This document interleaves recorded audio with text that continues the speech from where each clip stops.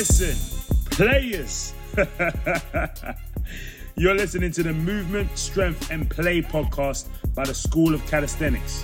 Here are your hosts, Tim and Jacko.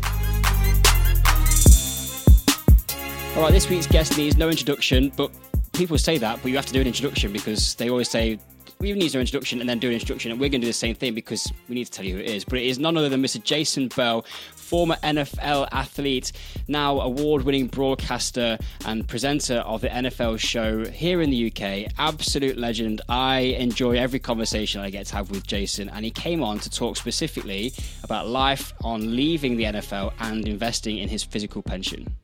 Yeah, and one thing that's important when we are investing in our physical pension is not just the training we do, but obviously being able to look after our bodies, and the recovery is a huge element of that, and something that is obviously we've talked about plenty about before with helping with our recovery is the utilization of replenishing magnesium stores through Epsom salt bathing or even Epsom salt showers. And a massive thank you to the podcast sponsors Newton Wood, who specialize in the purest of Epsom salts, and they are sponsoring this podcast series based on the investing in our physical pension. And this is actually part 1 of 5, so you're going to get a little bit of insight from various different people like Jason that are looking to invest in their physical pension, change a little bit about the way they're training and start to look after their bodies, which we are massive advocates of. I'm going to be looking at helping them to do that. Do you want to tell them, Timbo, what you've been doing specifically with Jason on this?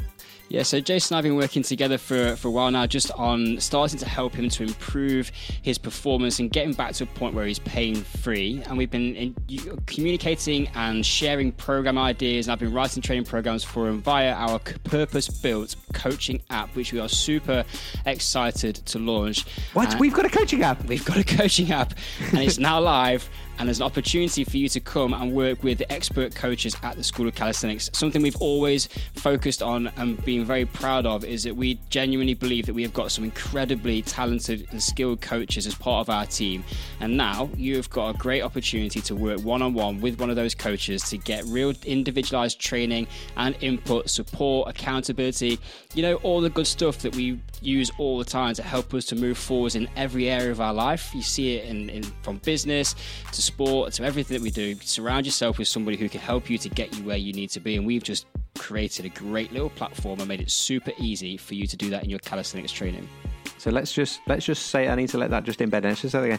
We have a brand new app, a calisthenics coaching app, where within literally in your pocket or in your hand, you're going to get access one-on-one to one of the expert coaches at the School of Calisthenics. Let that just sit and embed in. There's a momentous occasion for us in terms of pushing that coaching and providing that specialized coaching for those of you that are looking to get that extra little edge and that extra little help and guidance with your training. Now, the places are limited. There is like a waiting list of people as well. So if you are interested, you need to take action fast. It is to be working one-on-one with these coaches.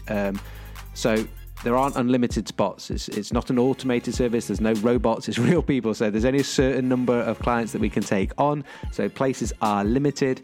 And so if you want to get involved, then you need to take action quick. And the links will be in the show notes for that. So you can click through and get involved with the brand new School of Calisthenics coaching app. Just got to rewind very quickly, Jacko, before we get into the podcast. Now, this is a disclaimer. Jason is a big fan of the bath-based recovery products and the Epsom salts, particularly as we talked about from Newton Wood, which we are big fans of. You can use those in the shower as well. It's coming into summertime. You're like, well, I don't want to be sitting in the bath. Well, get them on in the shower. You can just use them. They dissolve really quickly and just rub them in as you would do normally like with your shower gel.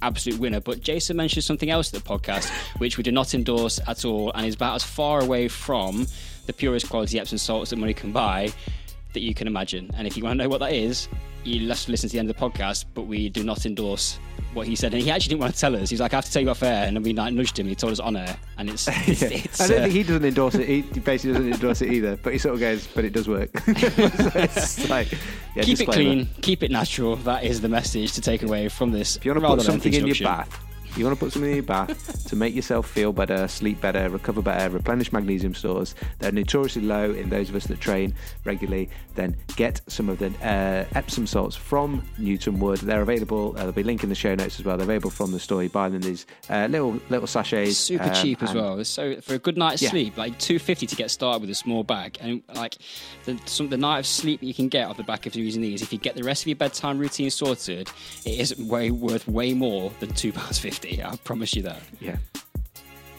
There we go. Right, that's enough.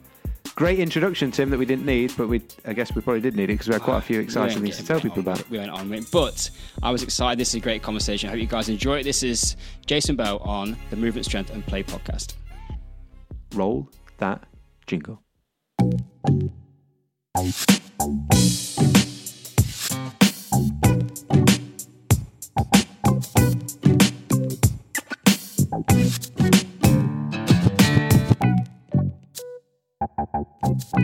Welcome live to the Movement, Strength and Play podcast.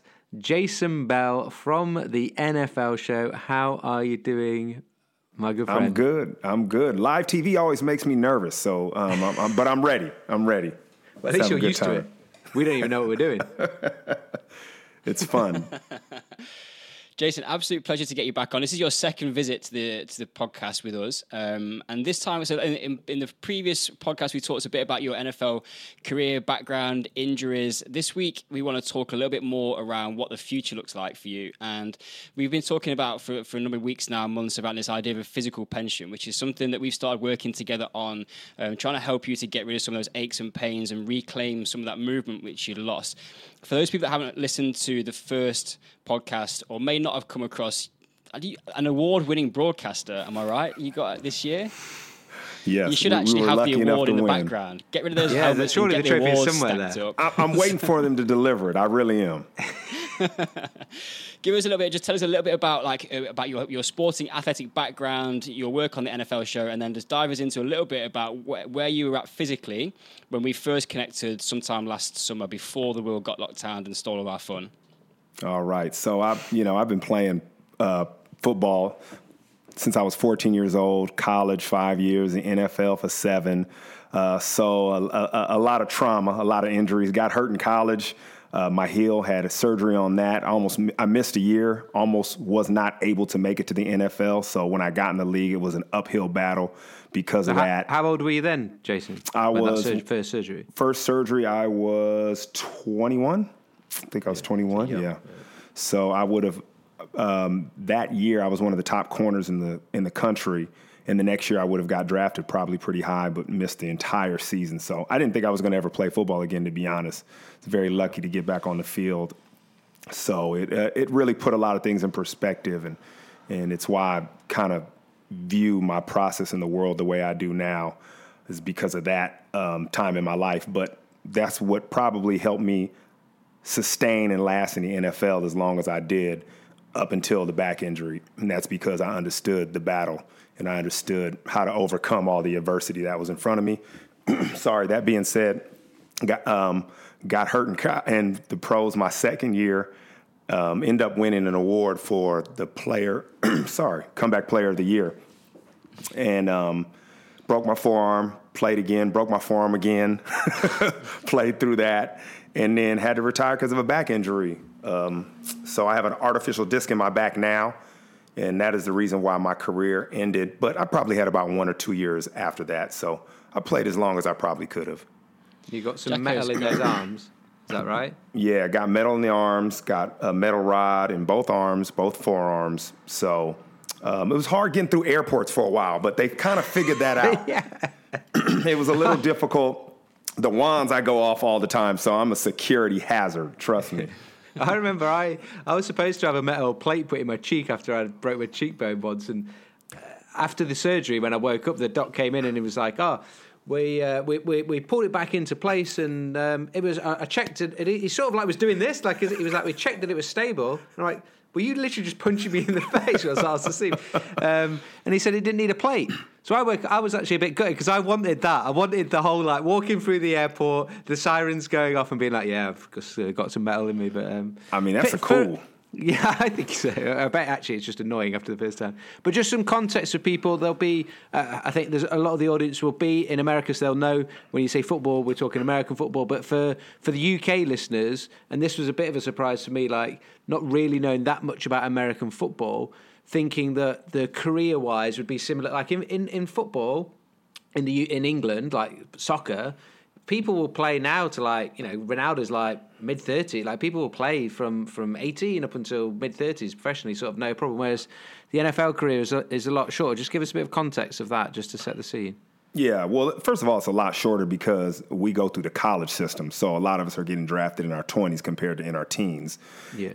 And then also it's a physical sport. So you have to stay healthy. And then there's competition. Every year you have the new college guys coming in trying to take your job, and you don't have a semi-pro league. So you're either there or you're not. So it's constant competition, and you have to stay healthy. So in the NFL, in the first couple of years, you have to identify your skill set and your role, and you have to just be the best at that. And whoever they bring in to compete with you, you have to win that battle every offseason for that job. Because, in the NFL, it's a position-specific sport. So everyone has a role, and you're in a constant battle for that. And you see guys that last a long time because they're there for a while, but that's not the norm. It's about a 2.5-year average. So if you can get over that hump, you've beat the statistical odds.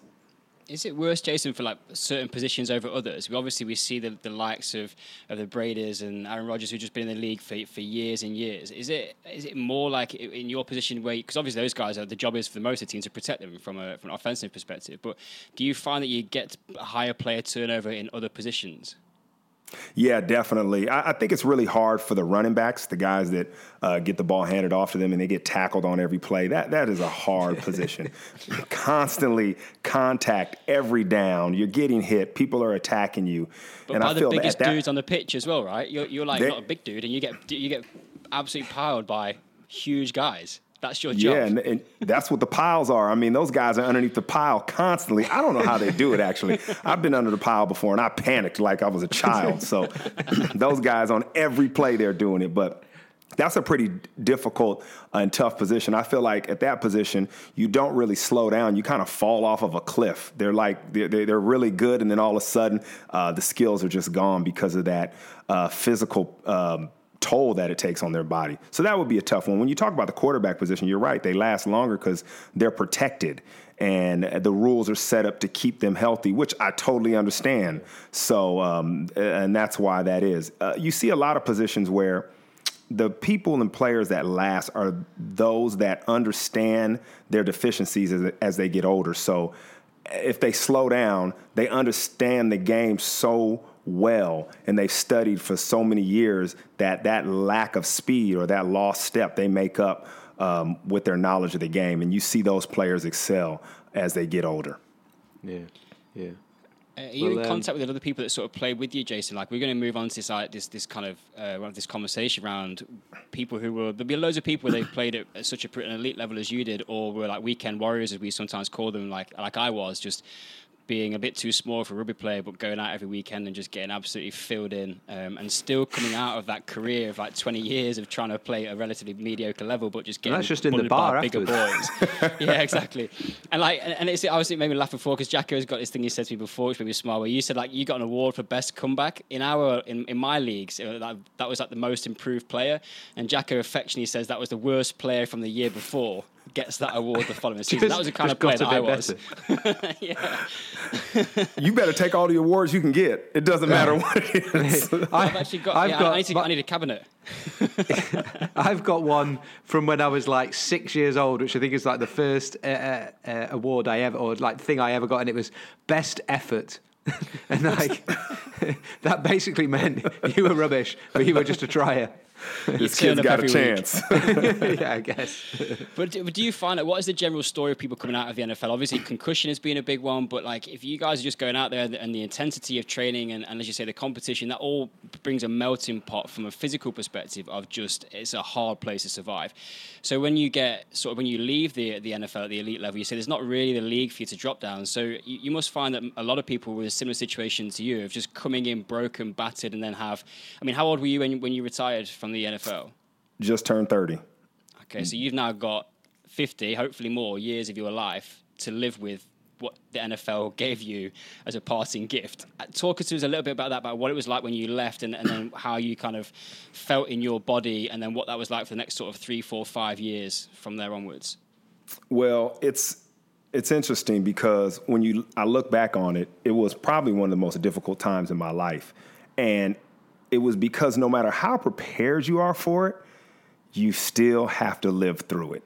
And the hard part is you come into the NFL or whatever profession you do, you're usually with your peers, with people of the same age doing the same thing, the same struggles.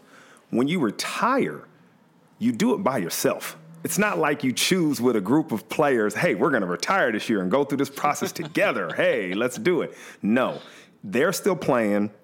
You have to go on and do whatever is next that you choose to do in your life. And you're usually doing that by yourself. You have people to help you, but you have to overcome a lot of things. And I'll be honest, it's like something inside of you dies. It's something you've done your whole life, you focused in on, and it was everything that you thought of every day, and it's over. And so even with me, I knew what I wanted to do when I retired.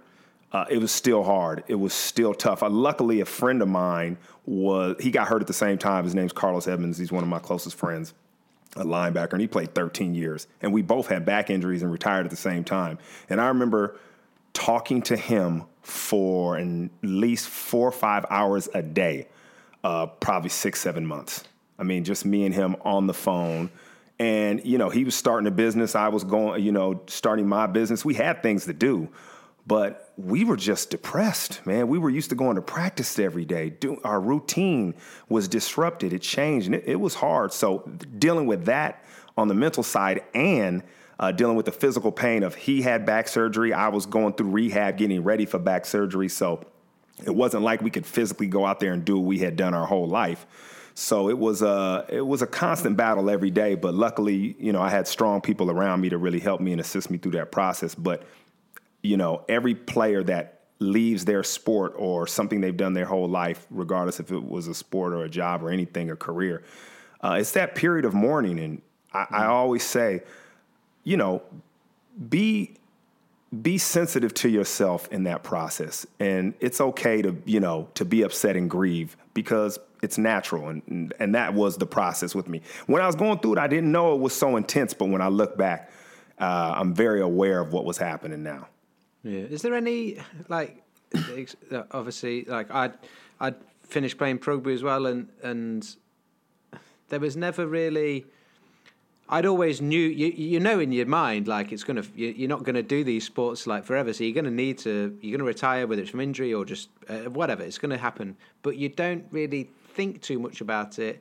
And certainly my experience, there wasn't an awful lot of, I think it's a little bit better now, but much support or just awareness for that. Are you seeing, you're doing stuff with the NFL Academy, is there any sort of support out there now, or just helping people prepare, or is it still, there's so much of a focus on just performing this season or this day in practice, this game at the weekend, and looking ahead gets sort of left a little bit behind? What's your sort of view on that, and is there any changes going on there? There has been a lot of change, especially in the NFL. They do their best to kind of support and put programs together for players in that process. But you make a good point. Regardless how much that you get yourself ready for that transition, you can't have 1 foot in, 1 out of a professional sport or anything. You got to be all in, or you could really get hurt, or something could happen. Your performance would suffer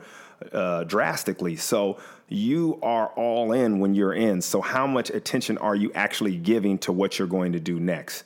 You can have a goal in mind and start to get those relationships figured out to make your pathway smooth, but still, it's a crash course because you're all in or you're all out. Yeah. Well, even at my level in Jackie, we've talked about this before, but when I stopped playing rugby, like I'd been a rugby player since I was 11 years old, and then at age probably 20, 30, something like that, I think when I stopped playing, that identity of like, I'm not a rugby player anymore, I'm not going to be with my rugby mates anymore that much, and it's I struggled with that even at a very average amateur level. But like, how did you, like, because I think we sometimes can forget that's your life, as you said before. Have you got any advice for anybody, even at whatever level, when they have identified for as long as like you did when you, as a football player and other people? My wife's a hockey player. She's thinking about whether she's going to play anymore. What does it mean to kind of not have that identity anymore? How did you transition it into something else? Oh, that is tough.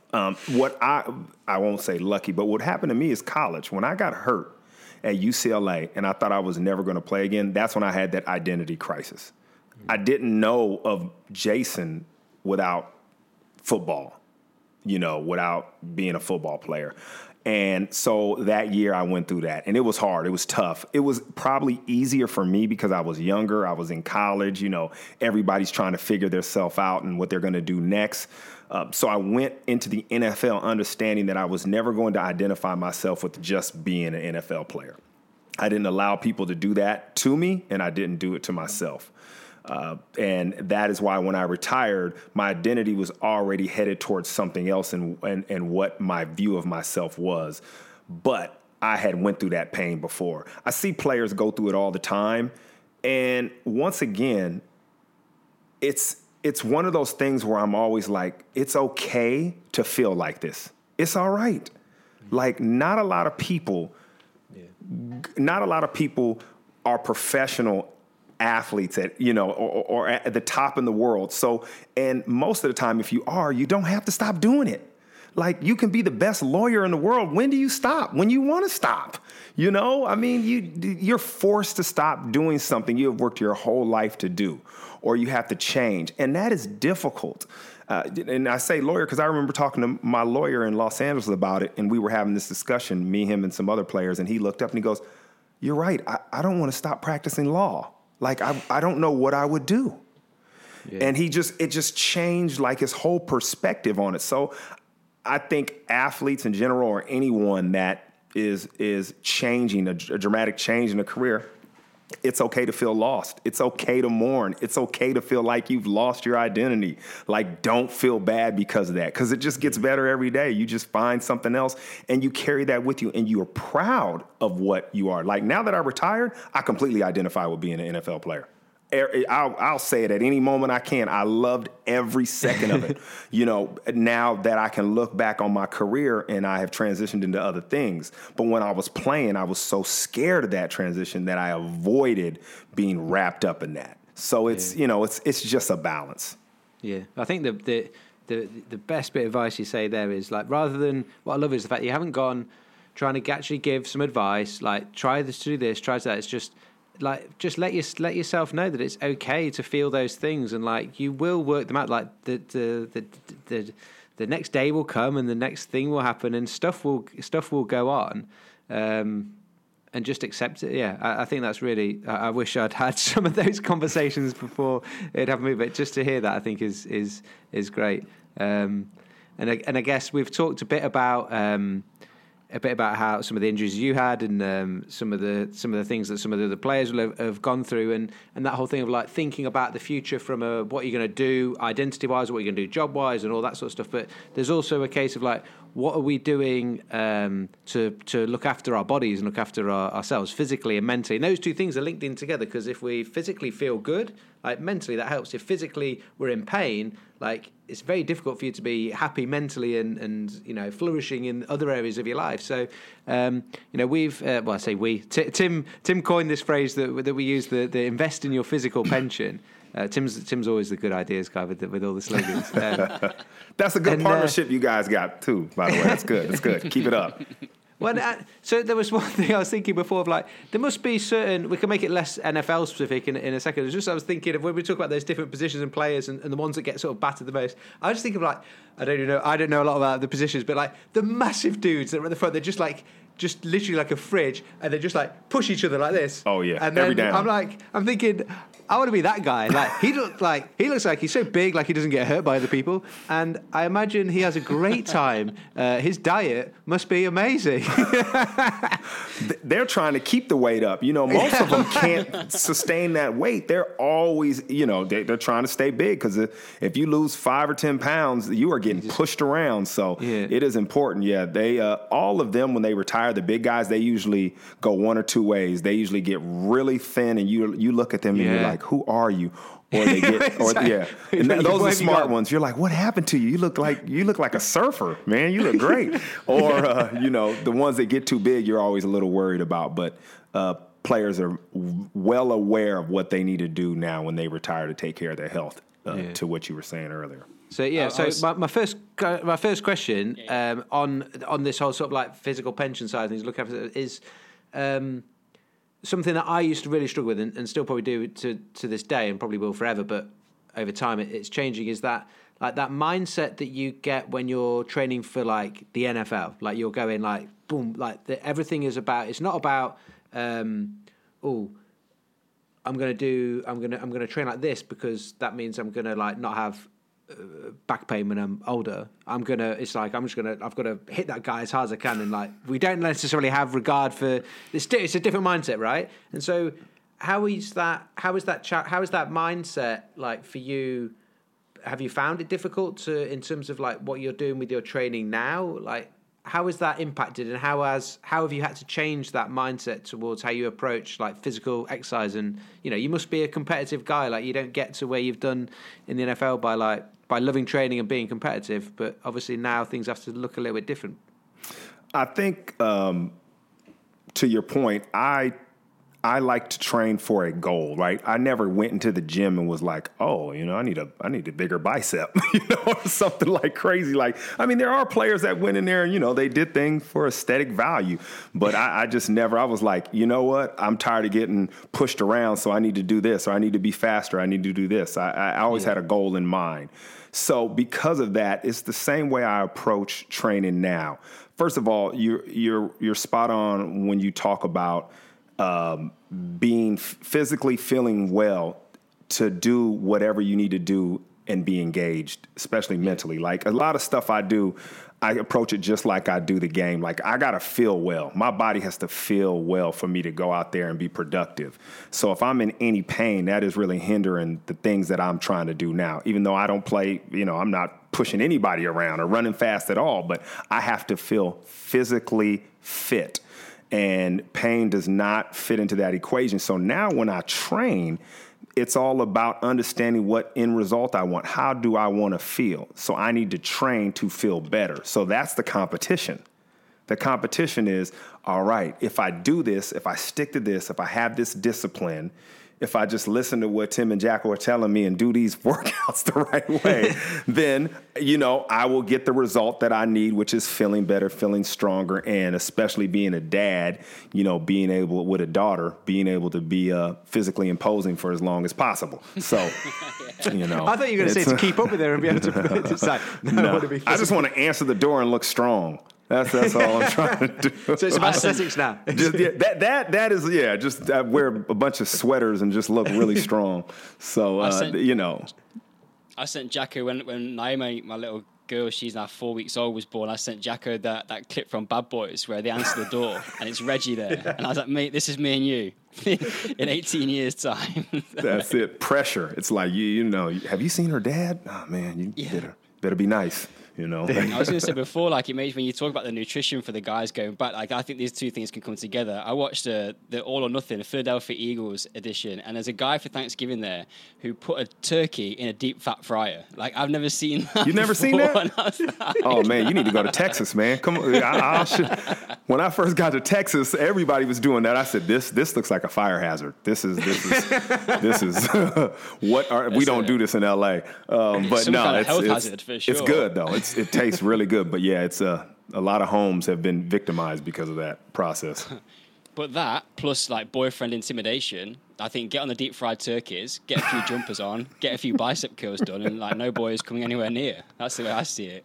Hey, that's I've got a weird one for you. That we've had some like fairly big Tongans and Samoans come and play with us, and they would have some interesting eating habits. One of which I'd never come across this before, so I don't know whether where they'd get a whole French baguette, chop the top off, eat all of the bread on the inside, then get like a can of Coke or like some sort of fizzy pop drink, and pour that in to the baguette that's like got no middle, and then eat this like weirdly fizzy, like soggy bread thing. Really? That's amazing. Yeah. I grew up with Samoans and Tongans, so but yeah, I've never heard of that one. I don't know. Maybe that was there. They'd eat a whole loaf of bread in like a snack would be a loaf of bread, dip a loaf of bread in it, a cup of tea, and a whole loaf of bread, just dipping it in. That's a snack. Man. Like, the French are croissants dipped in coffee. That's the Parisian way. Sorry, that was a serious conversation we're having about physical futures, and I just hijacked it with deep fried turkeys.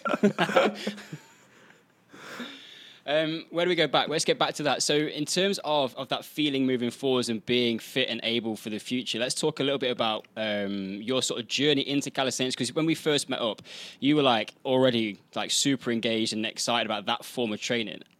What's the mindset around that in terms of what you were doing before? I'm not sure many people were kind of, I don't know if hand balancing has quite made it to the NFL yet. I mean, it's to come because it's good for shoulders, but you were already quite invested down that line. What was your mindset around what you thought about calisthenics and bodyweight training and what it represents for you in terms of the benefits it might bring? So when I was playing, I think maybe my second year, I was introduced to calisthenics. I read a book about it, and I started doing a ton of body squats and a lot of handstands and pull-ups and things of that nature. And it just made me the lactic acid buildup and the strength I got from that just made me so dangerous on the football field. I could run for days, and I couldn't get that through lifting weights. So I saw the immediate results, and I knew how many I needed to do during the week, and I would taper off towards the game day, and I could feel it immediately. And even with just when I started doing a lot of pull-ups, it was when I had to get a defender off me or somebody trying to block me, no matter how much weights I lifted, I didn't have that same power I did from pull-ups where I could pull guys and move them. So it was something that I just continued to test each week, every year. So I realized, I got to lift weights. I had to have that base, but it's this calisthenics stuff that's taken me to the next level. And when I did not do the body squats the way I was doing them throughout the year, if I just got lazy, I could immediately feel it. Like it probably took a week or two, and then I was like, I need to get back on it. So I knew the stuff worked, and I knew in the off season before I started to get ready to train again, I would do that first to kind of get my base together. So I was testing it on myself. I understood it worked, and I understood it didn't put the pressure and pain on my joints, especially with the back issue I had, because I was born kind of with a fusion with my sacrum to my hips. So it's certain things I couldn't do. So it gave me the ability to work around all those things, but yet feel stronger than I did lifting weights. Yeah, I think that was one point I was going to make. I mean, loading up a back squat with a ton of weight on it when you've got a lower back issue is just never going to be a good idea, compressing the spine in that way. So you've been able to find that way to get the athletic edge that you wanted. And a load of people in strength and conditioning would go, bodyweight squats won't make you run fast. And like pull-ups and that sort of thing won't make you as strong as doing weights. But I always refer back to, there's always going to be a place for lifting heavy weights for power and speed development. But like you say, that connection that you get when you're doing pull-ups, for example, it's that total body. We talk about fascial slings, right, and chains. So it's the ability of the whole body to create force in a dynamic environment where people are moving at high speeds and it's awkward. It's not the same as just pulling a weight off the ground. I definitely think it's a key part for where this sort of stuff fits within athleticism. So it's pretty cool to hear that you've kind of actually experienced that, because a lot of people would look at it from the outside and going, if I want to get strong, I've got to deadlift 200 kilos. There's a role for it, but it's not the be-all and end-all. It's no magic bullet. No, you got to be, when it comes to sports, competitive sports, right, you have to have muscle endurance. And that's the key. You can be strong for one play, what happens on the next play? So you have to have that muscle endurance, and you have to have a way to train that. And that's what calisthenics always did for me, is I was able to train that muscle endurance and be able to do it over and over again and understand how to, like I said before, it was that lactic acid buildup, like controlling that, being able to recover from that. I never got that from lifting weights. It was only body weight workouts. Yeah. And that's an interesting thing about NFL, isn't it? If you're on the field for a long time in a drive, either offense or defense, like it's max effort every single time. So you can be doing 20, 30 meter repeat sprints over and over and over until you get off the field and you get to go and have a break. It's like in rugby when I was playing on the wing, I might not get the ball for 35 minutes. Or 2 weeks. I'll be standing around. That's why you got that trophy? Yeah, sometimes. It was weeks when I didn't catch the ball. So let's have a look at so now where we're going. So we've got to this point now where you're sort of getting back into training, because when we spoke before, you'd had quite a long break of not really doing a huge amount of training, right? And now you sort of like started to pick that up. And I love working with athletes, particularly from people that have retired, because that mentality hasn't gone away. So when we started kind of getting you onto a bit more regular program, I texted you and was like, how many sessions a week are you doing? I thought you might come back and go 1, maybe 2 if I can fit it in. And you're like, 5 days a week, baby. 5 days a week, man. I'm not letting you down. I'm not wasting your text messages. I'm getting it done. Don't you worry. So how's it feeling now to be back into a program, starting to move a little bit differently? And let's talk a little bit around this, the reduction in back pain that you've received, that you've sort of experienced recently, because we've been trying to work out. My big objective is if we can work with you to get you pain-free. It doesn't need to be back to lifting 2 times body weight in a deadlift. I just want you to move without pain, and then we can decide where we want to go from there.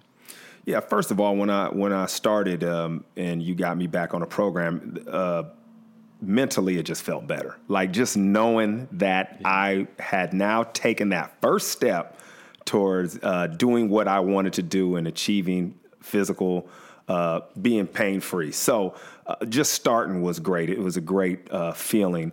But as I began, I started to see some of the places I was weak, and I could start to see pain go away. And then the best thing was being able to come back to you and you articulate back to me on things that I needed to change to prevent injuries, and then working on that, saying this hurt and that. I had a knee pain in my back, was hurting in a certain place, and just being able to correct those things and move on was really the key, because the hardest thing with working out and getting a new program is when you start to feel pain or something's wrong, how do I correct that? How do I work around that? Is it technique? Is it something else I need to do? So being able to do that's been instrumental in this process.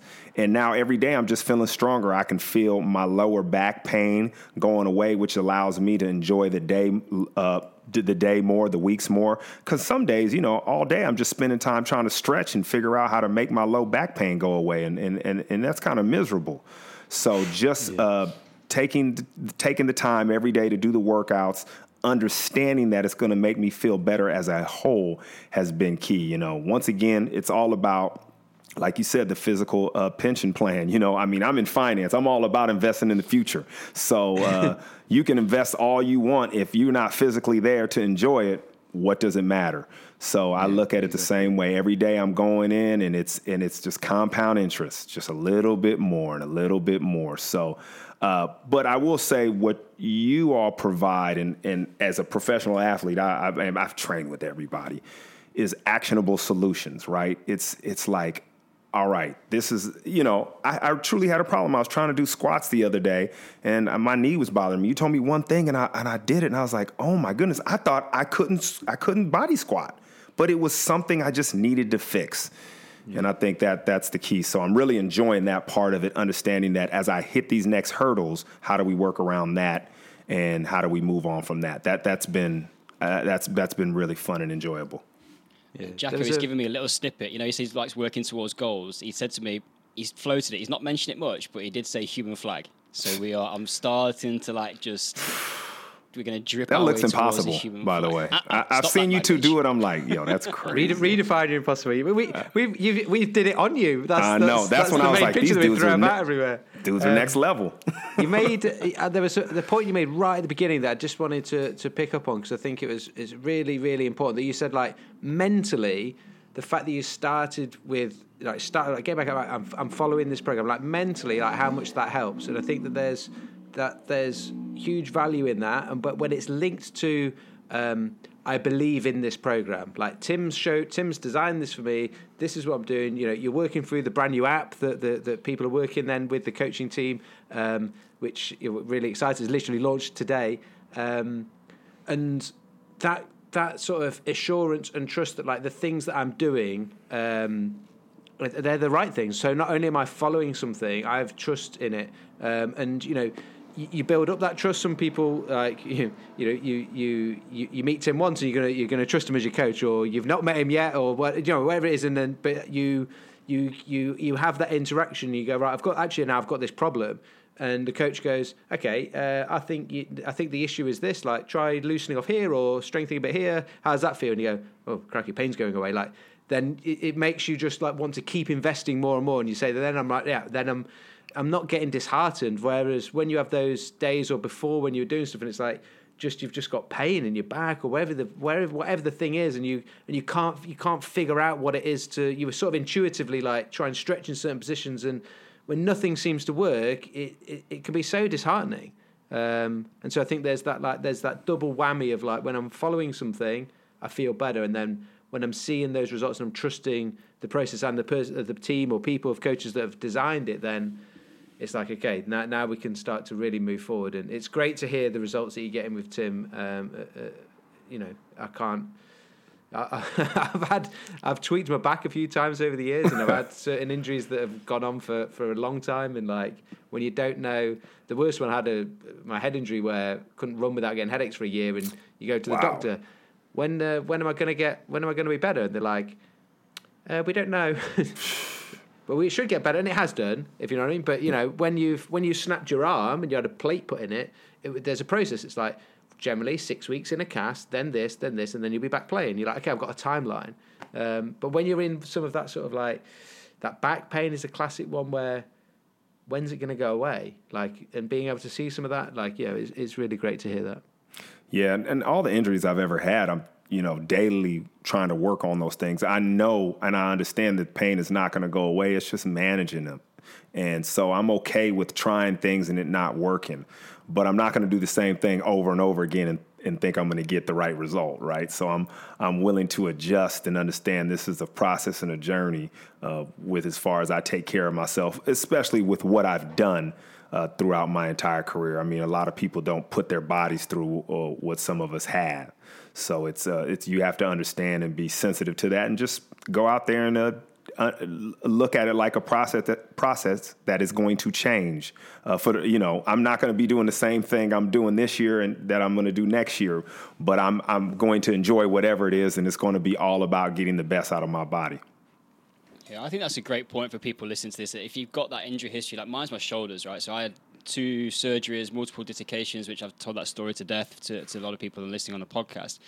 But I know that there's stuff there I've got that because there's an issue, it's just something I have to take care of. So I have to be very mindful about how my shoulders are feeling.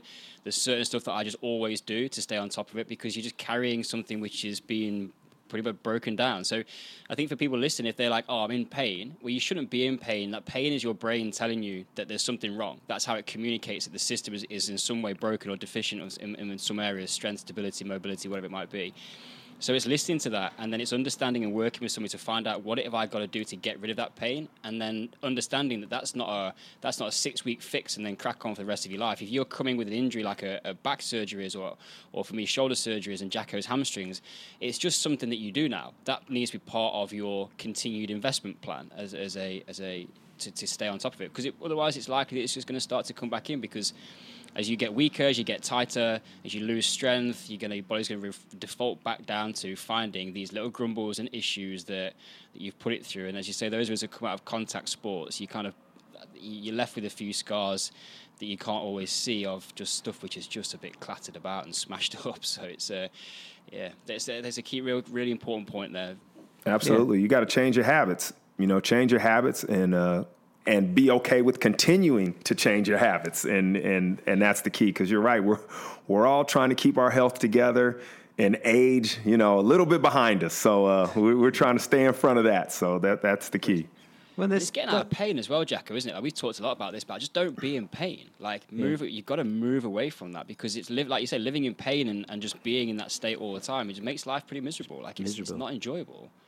And I think there's a really nice. It's actually, when Jason said it there, it's made me actually think about it sort of slightly differently, but it's probably everyone will be like, oh, it's obvious that physical pension, you go in, well, we relate it, or there's that simile with the with our actual financial pension. Well, you don't get to sort of like 45 and just go, all right, I've put into my actual financial pension for a while now, I'm just going to stop. Like, it'll be okay, because it's just spend it all. It's not. It's like, so we have to keep that investment up.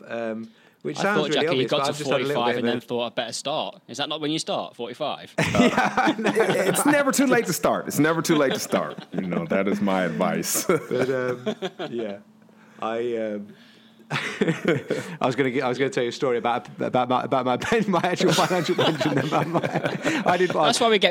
That's why we actually got you on the podcast, Jason, because we need a bit of financial advice. Hey, listen, I got to put my disclaimer at the bottom. You know, got to put the disclaimer at the bottom, but then we can talk. If I did 1 year of paying into a teacher's pension and then like left to play rugby, and it was like the option was like, do you want to like push, like save that pension sort of somewhere, or the money you paid in for this 1 year, which like equates to like £1,000, it was like, do you want it back? I was like, you know what, I'll have it back. So it's just like, because I was thinking, I don't know whether that's ever good. I'll just have it back, I'll have it now. Like the opposite of the classic Jacko, the opposite of investing in your future. It's all right. You still got time. Yeah. You still got time. It's amazing. Like when I got into finance and I was explaining concepts to especially a lot of athletes I work with and entertainers. With the athletes, I would talk about going into a gym. I would say, you know, imagine the financial world is a gym. You got all this equipment, right? But you don't go in the gym and just start lifting everything. You have a plan. You don't do everything. You do a little bit one day, another day, but you have your unique plan. And people were like, oh, yeah, I get that. I understand that. So it became less intimidating, because when you look at, finances like anything, you're overwhelmed. Like when you look at what you all are doing, when you first get involved, if you don't have any experience, it's kind of overwhelming. It's like, do I do a human flag tomorrow? Am I, and then, you're like, oh, man, what do I do? So it's just understanding that this plan is going to be unique to you and what you need. And that's the key. It's all about you as an individual and what's important to you. And when you approach it like that, it's less intimidating. Yeah. There's a couple of people on that are watching this live on the YouTube of saying that they used to play sport themselves. One a former rugby player, and finding it's extremely interesting, and just providing some of that insight being helpful and uplifting for them. I had probably my sort of final question for you, Jason, was a little bit around, obviously we've talked a lot about the training and how you've been, interacting with using the coaching app and working with us on that. What about the other side of like what happens after training? So like recovery, you may have had quite different recovery protocols when you're when you're working as a pro athlete. But what sort of things are you doing now? I know for myself, we've the podcast, sponsors, Newton Wood have got these fantastic Epsom salts. I've been a massive fan of Epsom salts. I'm doing that today, by the way. To aid in recovery, yeah. So, like, what does recovery look like for you? And what's been your experience of that? So I can't lie to you two because it would be inappropriate, but I am terrible at recovery in the way that I work too hard.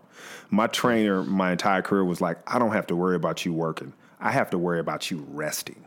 Yeah. So I have to plan my recovery like I do my workouts. I need to approach it the same way. For me, it's constant stretching, constant mobility training. The stuff you guys showed me with the, all the mobility stuff. I mean, that stuff is so good for me. I didn't know how much I needed that. And that's a recovery for me.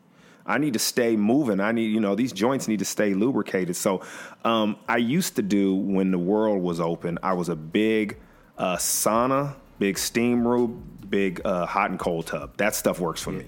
I knew how to flush my body. It was just I needed to sweat all the toxins out and then to heal with the cold tub and stuff. That's why the Epsom salt works and things of that nature. So I really need to plan my recovery. Sometimes I don't because I spend more time thinking about the workouts, but yet when I do it and I do it correctly, I see the best results. And that is truly when I'm living pain free or the best I can be.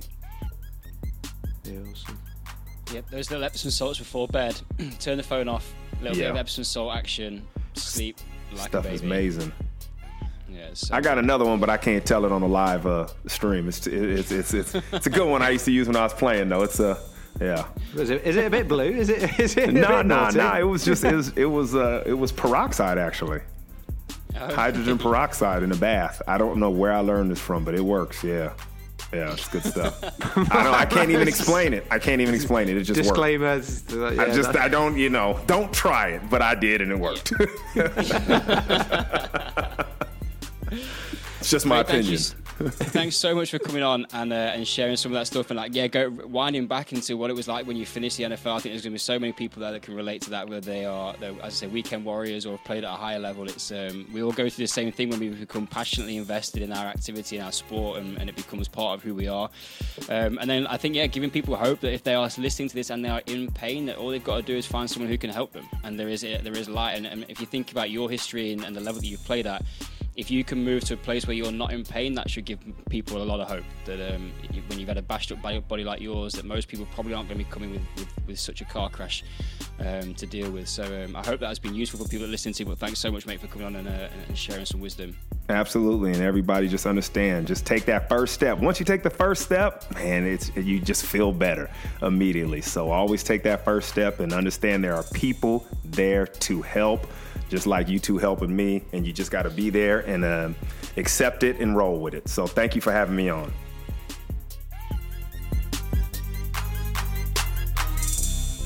There we have it, Timbo. Another fantastic podcast episode of I Do So Say Myself, but not because of us, because of our guest, Jason. I mean, the guy just oozes energy and energy in a positivity way. And I think you've said it a number of times before about positivity just being infectious, and I don't know what people listening, hopefully it's resonated the same. I am just always uplifted by a conversation like that with Jason, and also inspired to work on my physical pension as much as he is. And we've talked a lot about our previous injuries and stuff in the past, and mine are nothing compared to his, so I need to just shut up and get on with my physical pension, and that I will.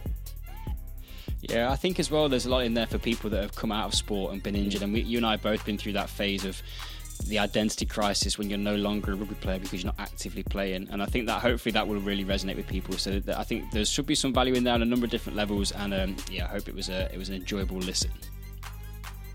And if you were intrigued by and excited about the fact that you get opportunity to work one-on-one with the School of Calisthenics coaching team as part of our new Calisthenics coaching app, then remember that has launched today. Places are limited because it is not robots, it's not an automated process. You have to. We as coaches are working with you one-on-one, so via the app. So do check out the link in the show notes for the details on that,